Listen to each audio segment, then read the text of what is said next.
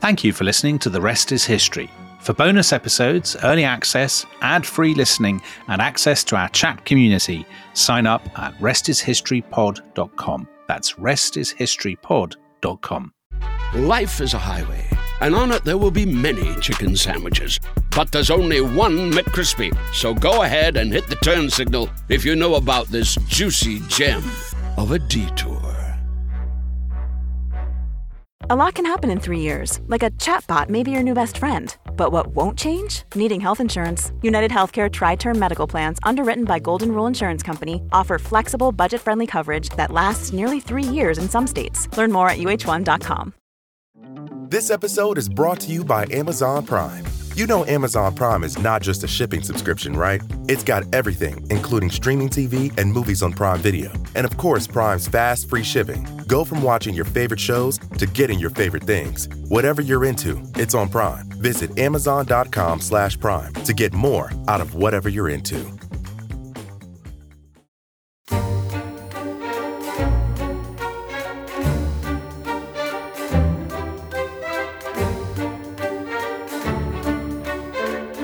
Surely this will be the last opportunity for me to address you.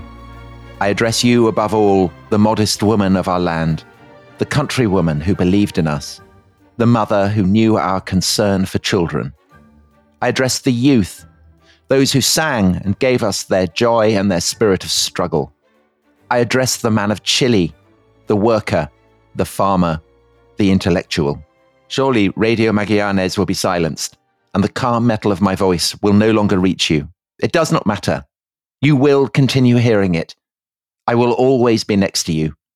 At least my memory will be that of a man of dignity who was loyal to his country. Workers of my country, I have faith in Chile and its destiny. Other men will overcome this dark and bitter moment when treason seeks to prevail. Go forward knowing that sooner rather than later, the great avenues will open again, and free men will walk through them to construct a better society. Long live Chile. Long live the people. Long live the workers. These are my last words, and I am certain that my sacrifice will not be in vain. So Dominic, as you well know, because you actually sent me that as part of your briefing notes, that was the last radio address of Salvador Allende, the president of Chile, on the 11th of September 1973, hours before his death, before he was conclusively toppled in a coup led by General Pinochet. I mean, we'll discuss this because this is one of the many intriguing aspects of this story.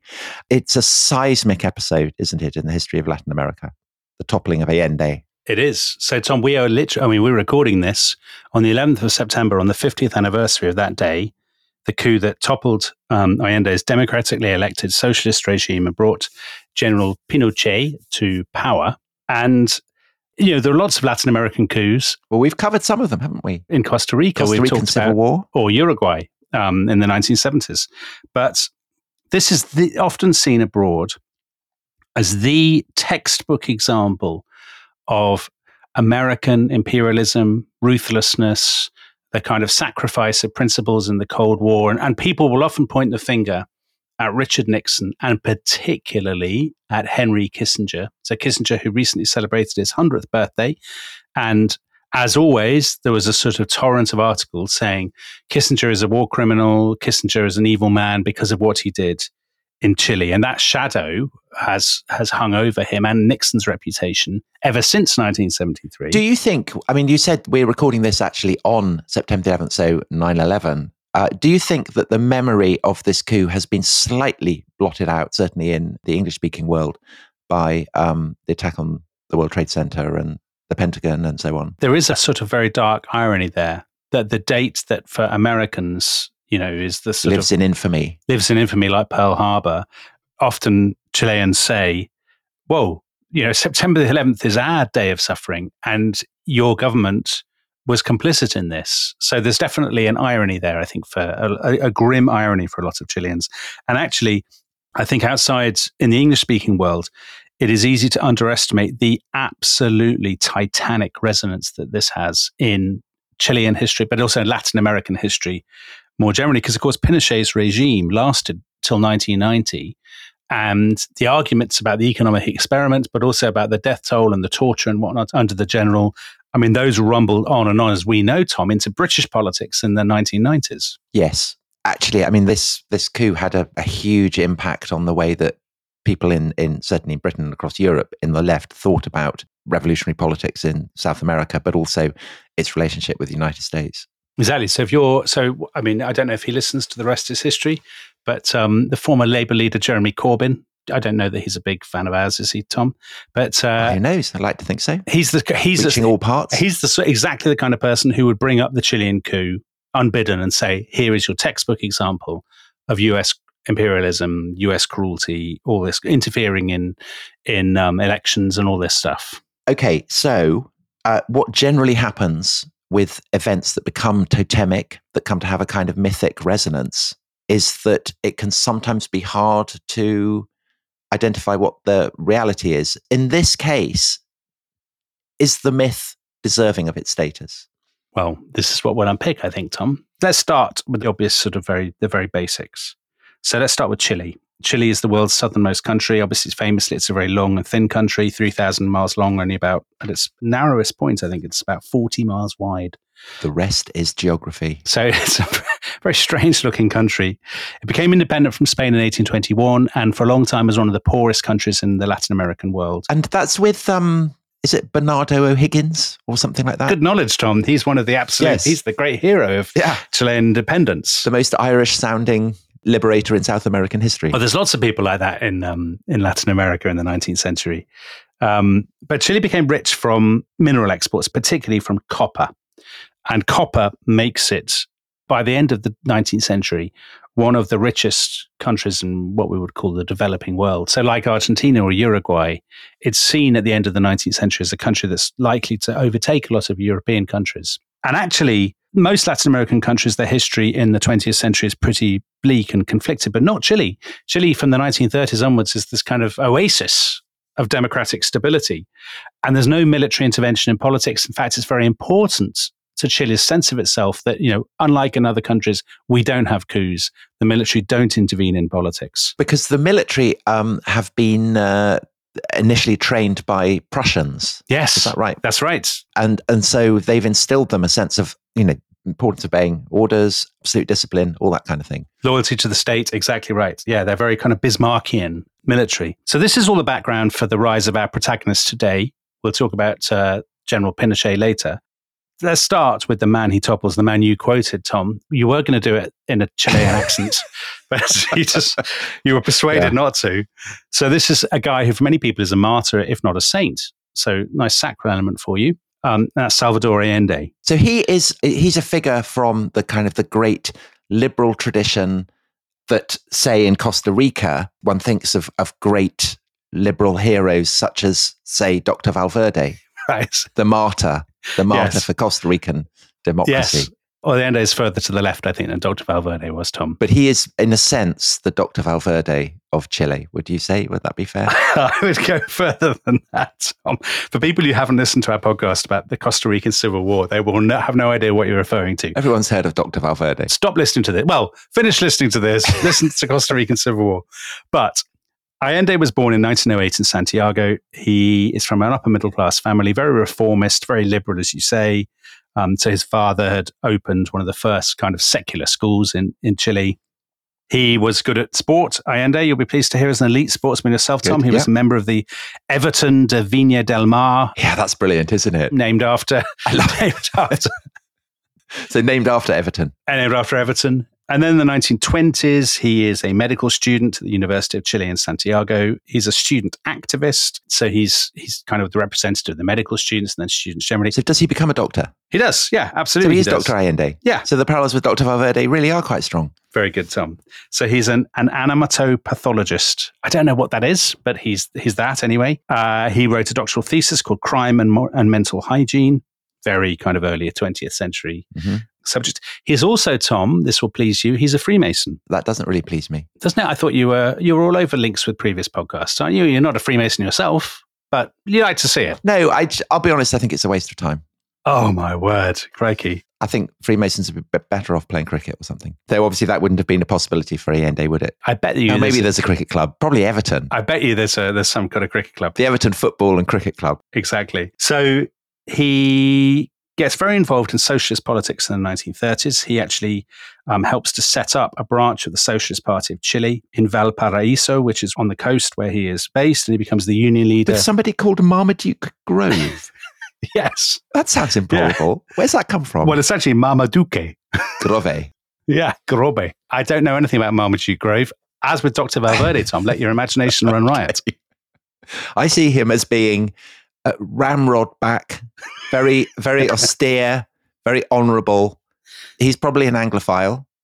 He probably wears excellent tailoring that he orders in from Savile Row. Tweed. Yes. I think he probably smokes a pipe and later corresponds with Borges. Yes. About his short stories. Yes. Okay, so that's Marmaduke Grove. Right. I didn't expect the podcast to take this turn, I have to say. I don't think there's any other podcasts about General Pinochet that have begun in this manner. Allende becomes Minister of Health in the late 1930s. He becomes a senator. He helps to establish Chile's National Health Service. So this is before British National Health Service? No, afterwards, 1950s. Ah, okay. And is that inspired by the British, for example, or not? I don't think so. Maybe I'm wrong. I'm wondering whether Marmaduke Grove's Anglophilia maybe has kicking in. Right. Who knows? Whether, like Aneurin Bevan, the founder of Britain's NHS, he'd grown up with the Greyfriars stories, Tom.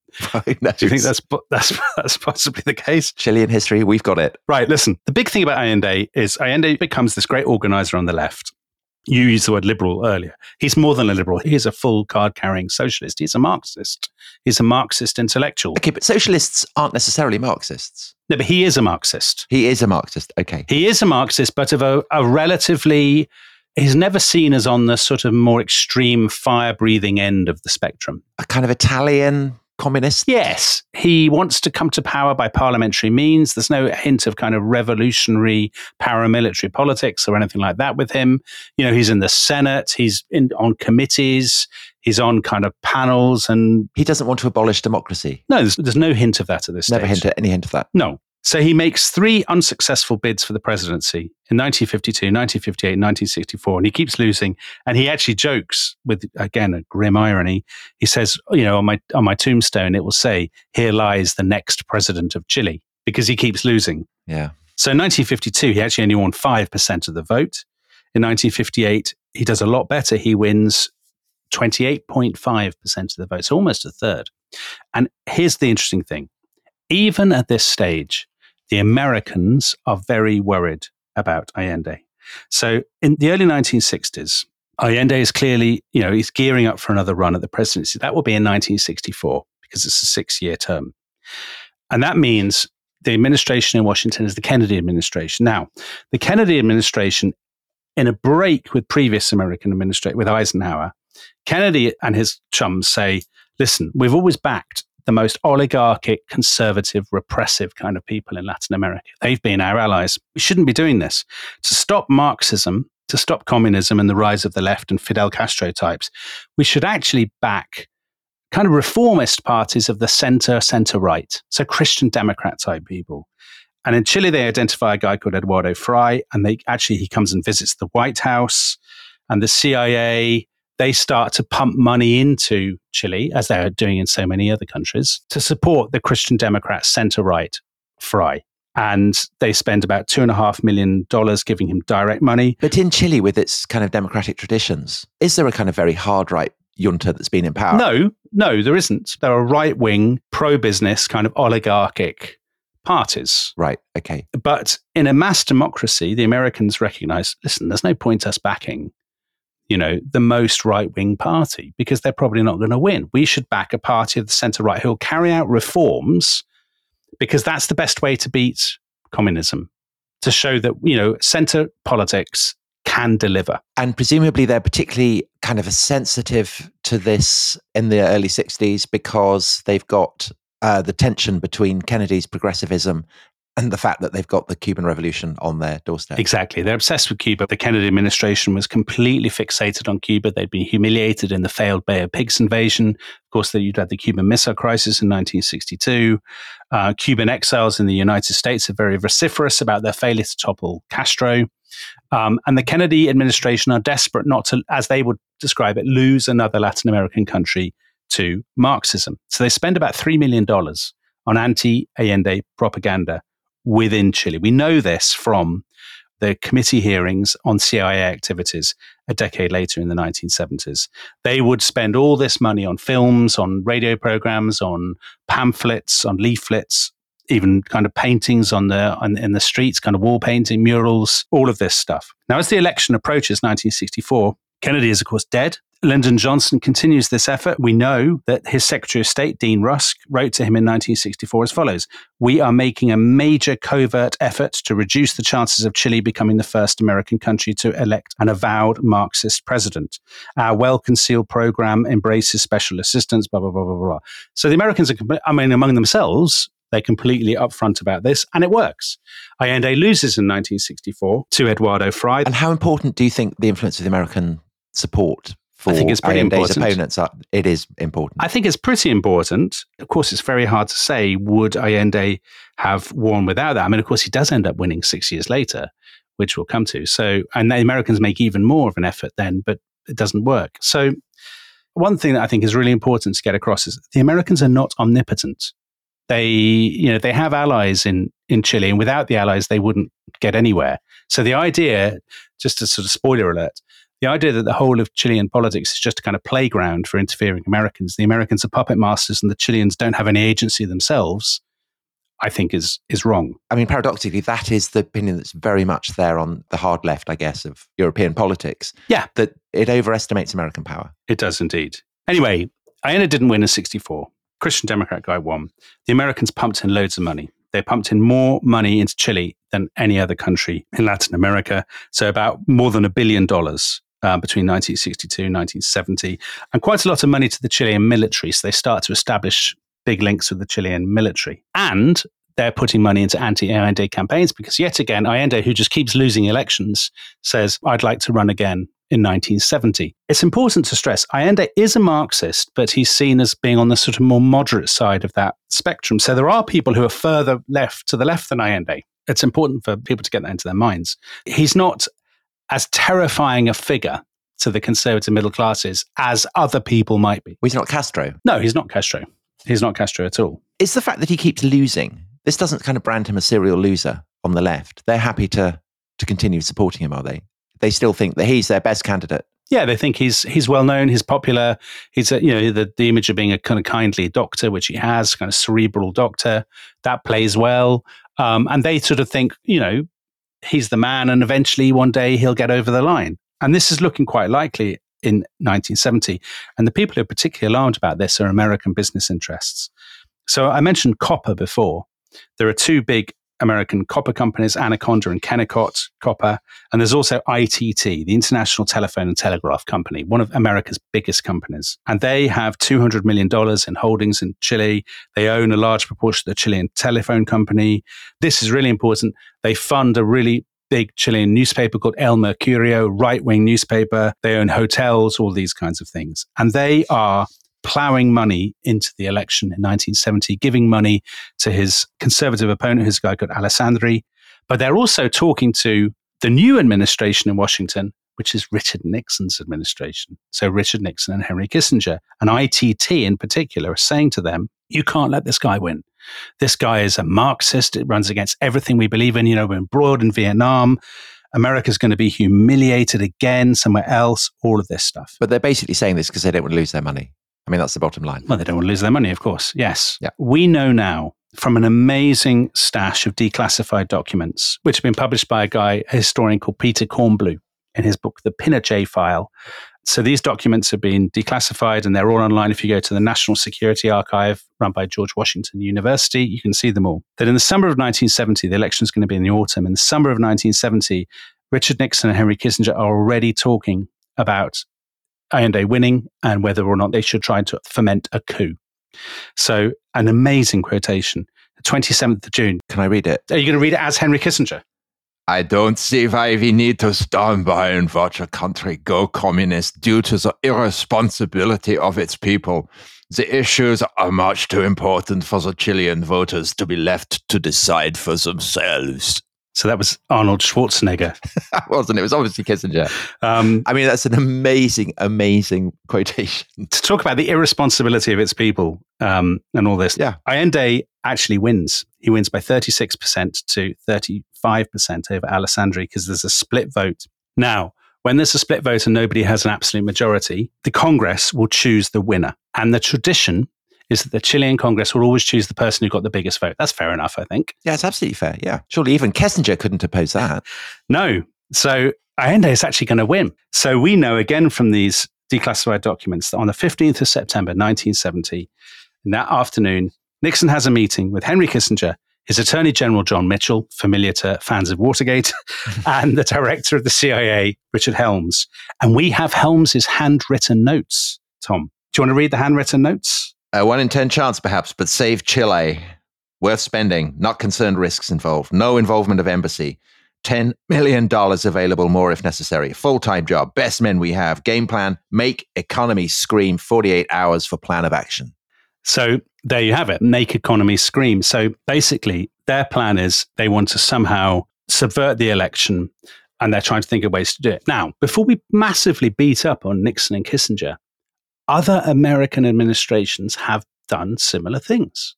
So in 1954, Eisenhower had approved a coup to overthrow the elected government in Guatemala. There was a threat to the American United Fruit Company, Tom. Can't have that. And of course, Kennedy had all the time now been trying to support action against Castro in Cuba. Of course, the difference is Castro isn't democratically elected.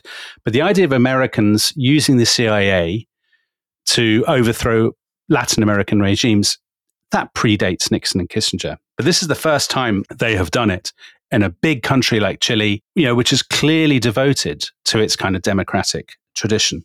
And they have two ideas. One is called Track One. We don't need to massively go into that. Basically, that is they will somehow bribe or persuade the Chilean Congress not to vote for Allende. They decide that's not going to work. And the other is what they call Track Two, and that is basically to have a coup. And the way they will do that is they will persuade the Chilean military to have a coup because they will basically tell them, if you don't do this, we will, as you said from Helms's notes, make the economy scream. And Nixon says, he tells his aides, start cutting off loans, put pressure on banks to cancel their loans to Chile, get the banks to downgrade Chile's credit rating. Basically, all of this is a massive warning to the Chilean military. The problem they face is that the Chilean military have this tradition of non-interference in politics. And their commander-in-chief of the Chilean military is a guy called René Schneider. He has had a meeting of his staff that summer in July 1970. He has made it absolutely clear to them, we will not interfere in politics. That is not our job. It's not what we do in Chile. Other countries do it in Latin America, but we are the guardians of the Constitution. The Americans say, the ambassador, it's actually the American ambassador who comes up with this idea, a guy called Edward Corrie. He says, if we just get rid of this bloke who's the commander-in-chief, maybe the others will fall into line, because he knows, now this is a really interesting thing, because the Chilean military have not been involved in politics, they're actually worse paid than army officers in other Latin American countries, because they don't have the same kind of stake in politics. They don't have the same capital, as it were. So they can't afford dark glasses and massive braid on their uniforms and big hats. Yes, exactly. And actually, in 1969, there'd already been something called the Tacnazo, where the artillery barracks, there'd been a mutiny about their low pay. So the Americans say, listen, there's a lot of discontent in the Chilean military. If we can just get rid of General Schneider, maybe we can persuade them to interfere in the election. They find these guys and they make 2 attempts to kidnap Schneider and basically neutralize him in some way. When they make their 3rd attempt, which is October 1970, a couple of days before the Congress is due to vote on Allende, Schneider fights back. So there's a sort of gunfight and he is shot and killed. This wasn't quite what the Americans were planning. And the guys who are trying to kidnap him, they are posing as kind of leftist terrorists. Yes, they're going to frame the left and use that as an excuse to kind of cancel the election. Well, this doesn't work at all. Schneider is shot. There's a great outpouring of sort of shock. And 2 days later, Allende does a deal with the Congress. He says, I promise I will guarantee the Chilean constitution. It's not going to be Fidel Castro style. Yeah. I'll be a democratic politician. And they overwhelmingly vote to ratify him as the winner of the election. And so it is that on the 3rd of November 1970, Allende becomes president of Chile. Well, Dominic, I think that we should take a break at this point. And when we come back, let's see whether Allende hits the ground running as president. So we'll be back very soon. Oh, such a clutch pickup, Dave. I was worried we'd bring back the same team. I meant those blackout motorized shades. Blinds.com made it crazy affordable to replace our old blinds. Hard to install? No, it's easy. I installed these and then got some for my mom, too. She talked to a design consultant for free and scheduled a professional measure and install. Hall of Fame son. They're the #1 online retailer of custom window coverings in the world. Blinds.com is the GOAT. The GOAT! Go to Blinds.com for up to 45% off. Blinds.com. Rules and restrictions may apply. Life is a highway, and on it there will be many chicken sandwiches. But there's only one McCrispy. So go ahead and hit the turn signal if you know about this juicy gem of a detour. This episode is brought to you by Amazon Prime. You know Amazon Prime is not just a shipping subscription, right? It's got everything, including streaming TV and movies on Prime Video. And of course, Prime's fast, free shipping. Go from watching your favorite shows to getting your favorite things. Whatever you're into, it's on Prime. Visit Amazon.com/Prime to get more out of whatever you're into.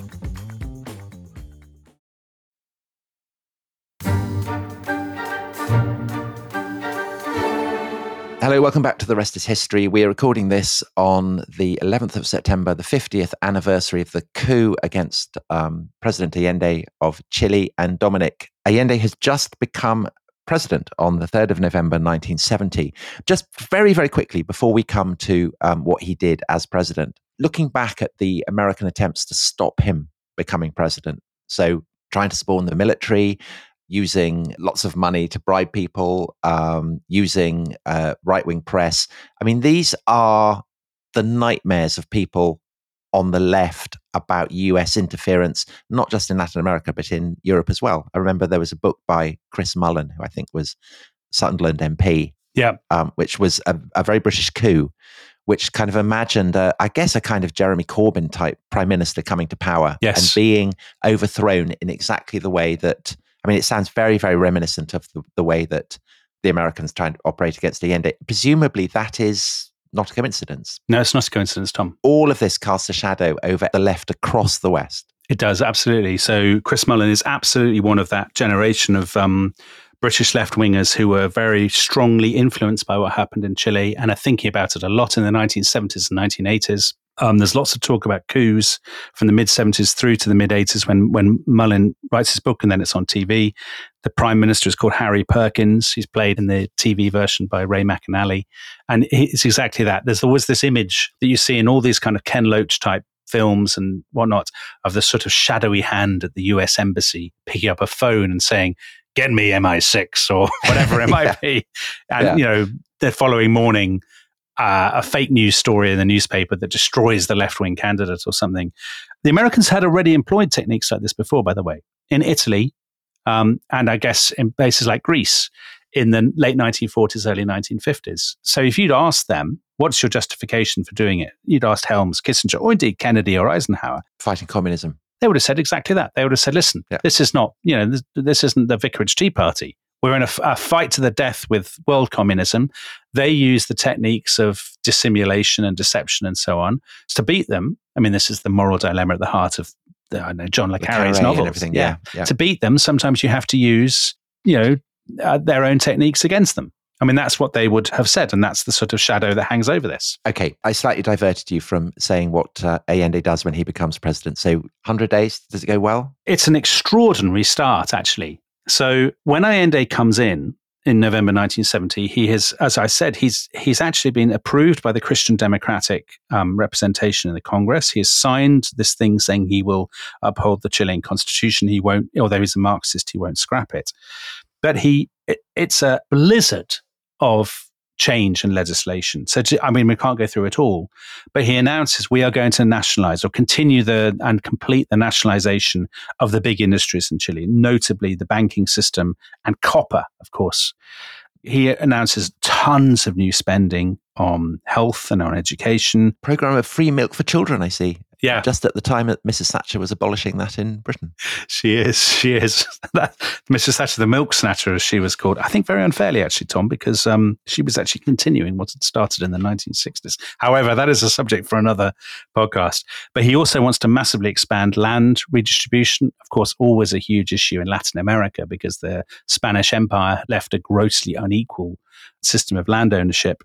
Lots of things like scholarships for Mapuche Indian children, social security, amnesties for political prisoners, tax relief for the very poorest taxpayers, sending out tens of thousands of volunteers into the countryside.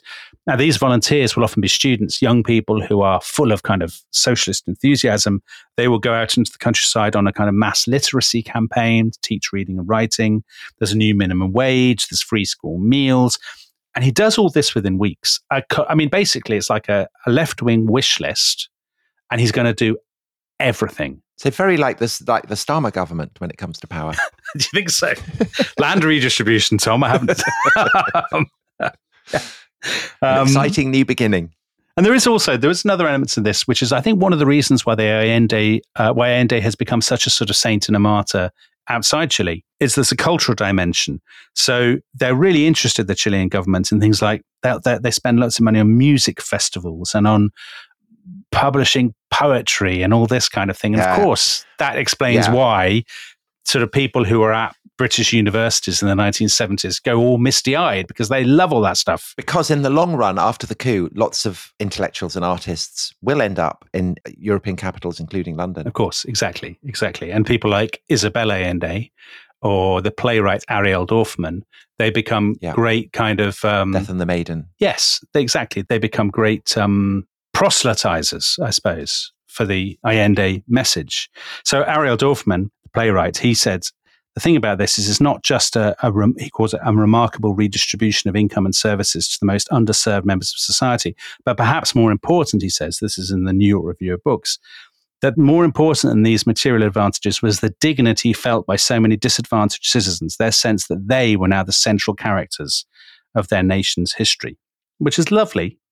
But all of this comes with a cost, of course, because, spending money has to come from somewhere. One of the problems for Allende is that his timing is really terrible. So the world economy is obviously about to go into the great kind of slough of the early 1970s. Because of the oil crash. Because of the oil crisis and whatnot. The price of copper, the one commodity on which Chile depends more than anything else, is falling at unprecedented levels in the early 70s. So it's down by about a third. I get that. But is there also American string pulling going on behind the scenes to make the impact worse? There is, Tom, and we'll come to that. We'll come to that in just a second.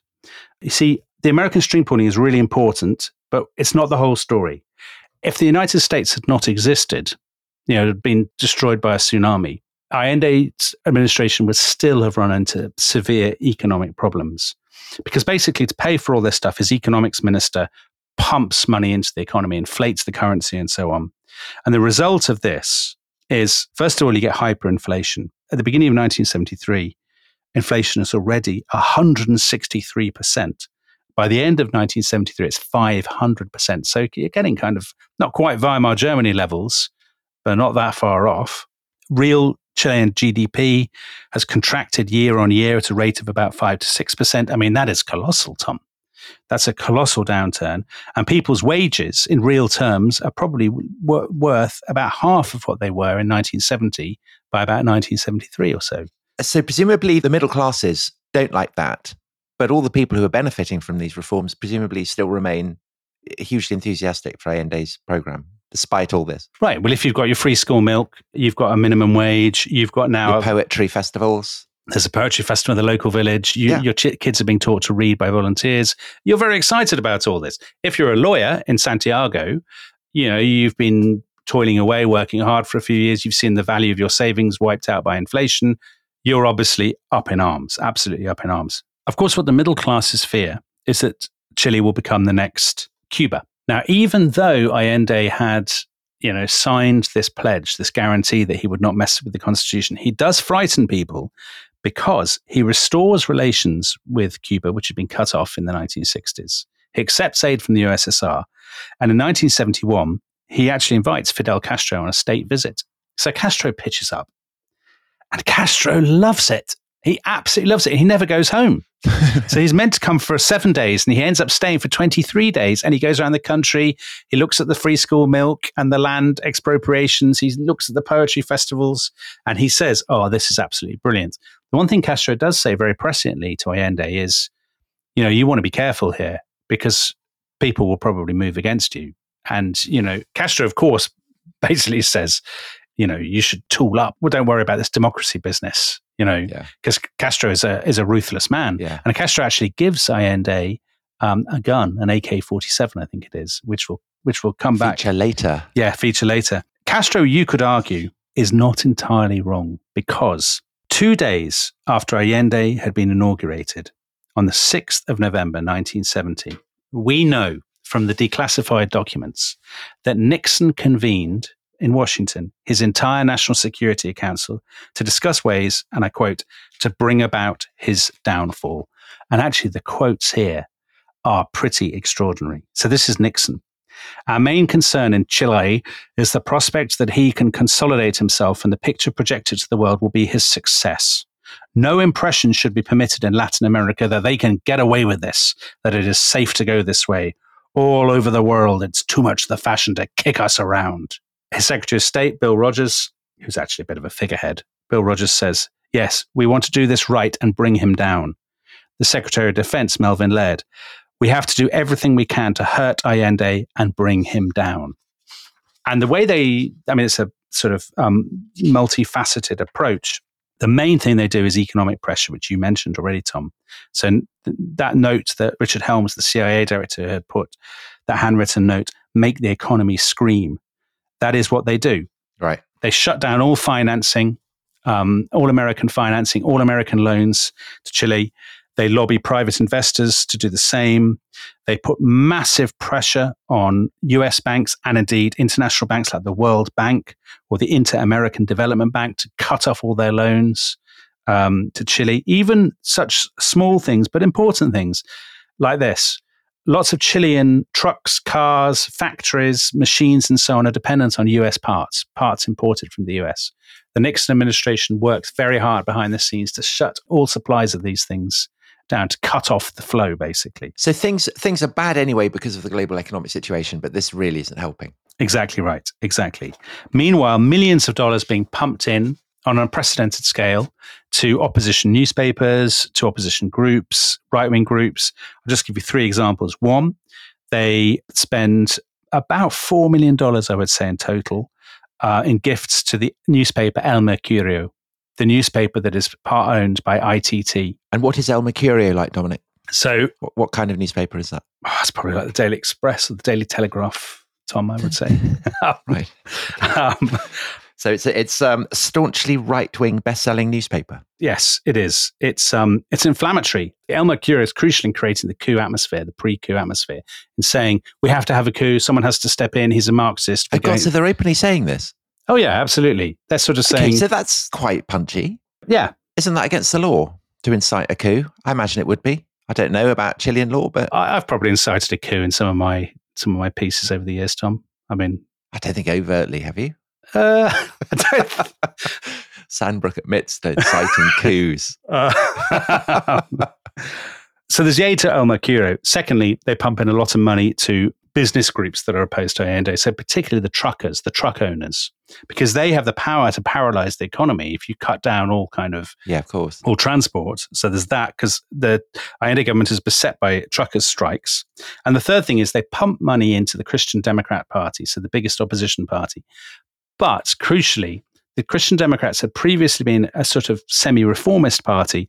Now they are being pushed further and further to the right under CIA influence. They basically want to transform the Christian Democrat Party to prepare the ground for some sort of action against Allende. And when you say further to the right, do you mean economically, or do you mean further right as in let's get out the dark glasses and lock people up and start applying electrodes to poets kind of thing? Yes, because the economic right, so a lot of people will associate that with a group called the Chicago Boys, economists who came in to subject the Chilean economy to this extraordinary economic experiment in the 1970s.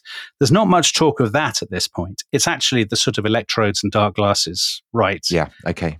I'm amazed that Allende is letting it's absolutely a tribute to what you were saying, that he's not, he's absolutely not Castro, that he's allowing newspapers to kind of promote this. But Tom, what can he do? Well, change the law, I would have thought, to say that you can't foster coups in the press, I would have thought. He doesn't have an absolute majority in Congress, and the Chilean Supreme Court is dominated by much more conservative figures. So Chile has a system of the separation of powers. And so this suggests that actually the democracy is working pretty well. Well, because of the nature of Allende's experiments and the nature of the passions involved, the early 1970s is putting more strain on that system than it's ever been under before. So by 1973, as we will find out next time, there is enormous tension between the Supreme Court and the Congress on one hand, and Allende himself on the other. So the more conservatives, and those people who basically are saying he's going much too far. You shouldn't be doing this in a democracy, because they basically say his experiment is turning everything to rack and ruin, and the economy is falling apart and all of this kind of thing. But you're right, Allende, he does not appear at all to be a violent man, a man who is keen to employ violence or repressive or anything like that, because he would have tried it, he would have done so, and he doesn't do so. Yeah. And actually, maybe one reason he doesn't do so is he knows that he still has a lot of support in the country. And in the spring of 1973, there is going to be a congressional election. So this is on March the 4th. And the CIA, Nixon and Kissinger, the State Department, El Mercurio, the truckers, the middle classes, all of these people have pinned their hopes. Allende will get a massive bloody nose in the congressional elections. That will allow us, it will give us a 2/3 majority in Congress, so he could be impeached if necessary, and all this stuff can be blocked. And we can put Chile back on what they regard as the road to sanity. And actually what happens is, although the opposition parties between them get the majority of the votes, Allende's candidates actually pick up 2 seats in the Senate, 2 extra seats, and they get 6 extra seats in the Congress. So he's better off than he was before he started. I mean, this to the Americans, to the CIA people who are based in Chile, to the embassy and whatnot, is unbelievably infuriating. As far as they're concerned, this now means a sort of parliamentary option, using straight parliamentary politics to beat Allende, is off the table. It hasn't worked. It hasn't worked at all. And that, in their minds, leaves them with only one option. And that option is now to work towards a full-scale military coup. Okay, so that sets us up for tomorrow's episode, where we will look at the coup. But Dominic, I think what impresses me about this story, and I really know very, very little about it, as I'm sure listeners will have been able to gauge, is just how deeply rooted and secure the structures of Chilean democracy seem to have been in the early 70s. I mean, all this strain, but they seem to be holding. Yes. Well, Chile hasn't had a coup for best part of half a century. It becomes important sometimes to countries' sense of identity, who they are, that they are a democratic country. I mean, Chile, if you'd asked a Chilean in the beginning of 1973, they would say, we are not Brazil. We're not Argentina.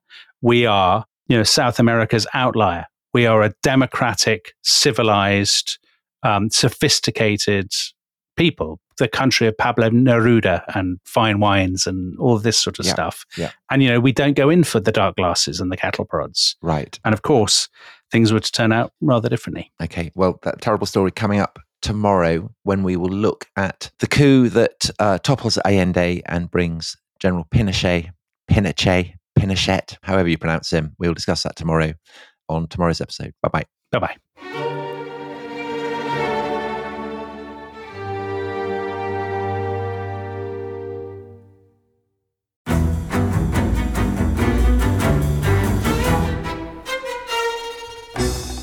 I'm Anthony Scaramucci, former White House Director of Communications and Wall Street financier. And I'm Katty Kay, US Special Correspondent for BBC Studios. I've been covering American politics for almost 3 decades. Welcome to The Rest is Politics US, brought to you by Goalhanger. Go on, tell us, were those donations you made, like Obama in 2008, was that idealism? Were you hoping to get something out of these campaigns that would serve your own business interests, for example? So I think this will either make this podcast incredibly successful, Katty, or people will be horrified and they'll shut it off right now, because I'm going to be very real with you. The Obama donation, I had gone to law school with President Obama. We were not classmates. I was a few years ahead of him. It was 2007. He was then Senator Obama. I had a check in my breast pocket. I went over to the senator. I said, Senator, you and I didn't really know each other in law school, but I'm about to hand you a big check. Can I lie to my friends and tell them that you and I knew each other in law school? Well, Obama looks at me, had the best smile in American politics since Jack Kennedy. Forever. Yeah. He lights up. He looks at me and says, I'll tell you what, if you double the amount of the check, we'll take it back to Hawaii. Okay. And I looked at him. I said, you're done. I had another check in my pocket. I ripped it up. I doubled the amount of the check. And I'm going to tell you right now, I've been to more White House Christmas parties during the Obama administration than the Trump administration. In this pivotal year for the United States, democracy, and world affairs, Britain's biggest podcast, The Rest is Politics, is launching stateside. Uncovering secrets from inside the Biden and Trump inner circles and how they shape the world's most important economy, but also the global economy too. New episodes are released every Friday morning. Just search The Rest is Politics US wherever you get your podcasts.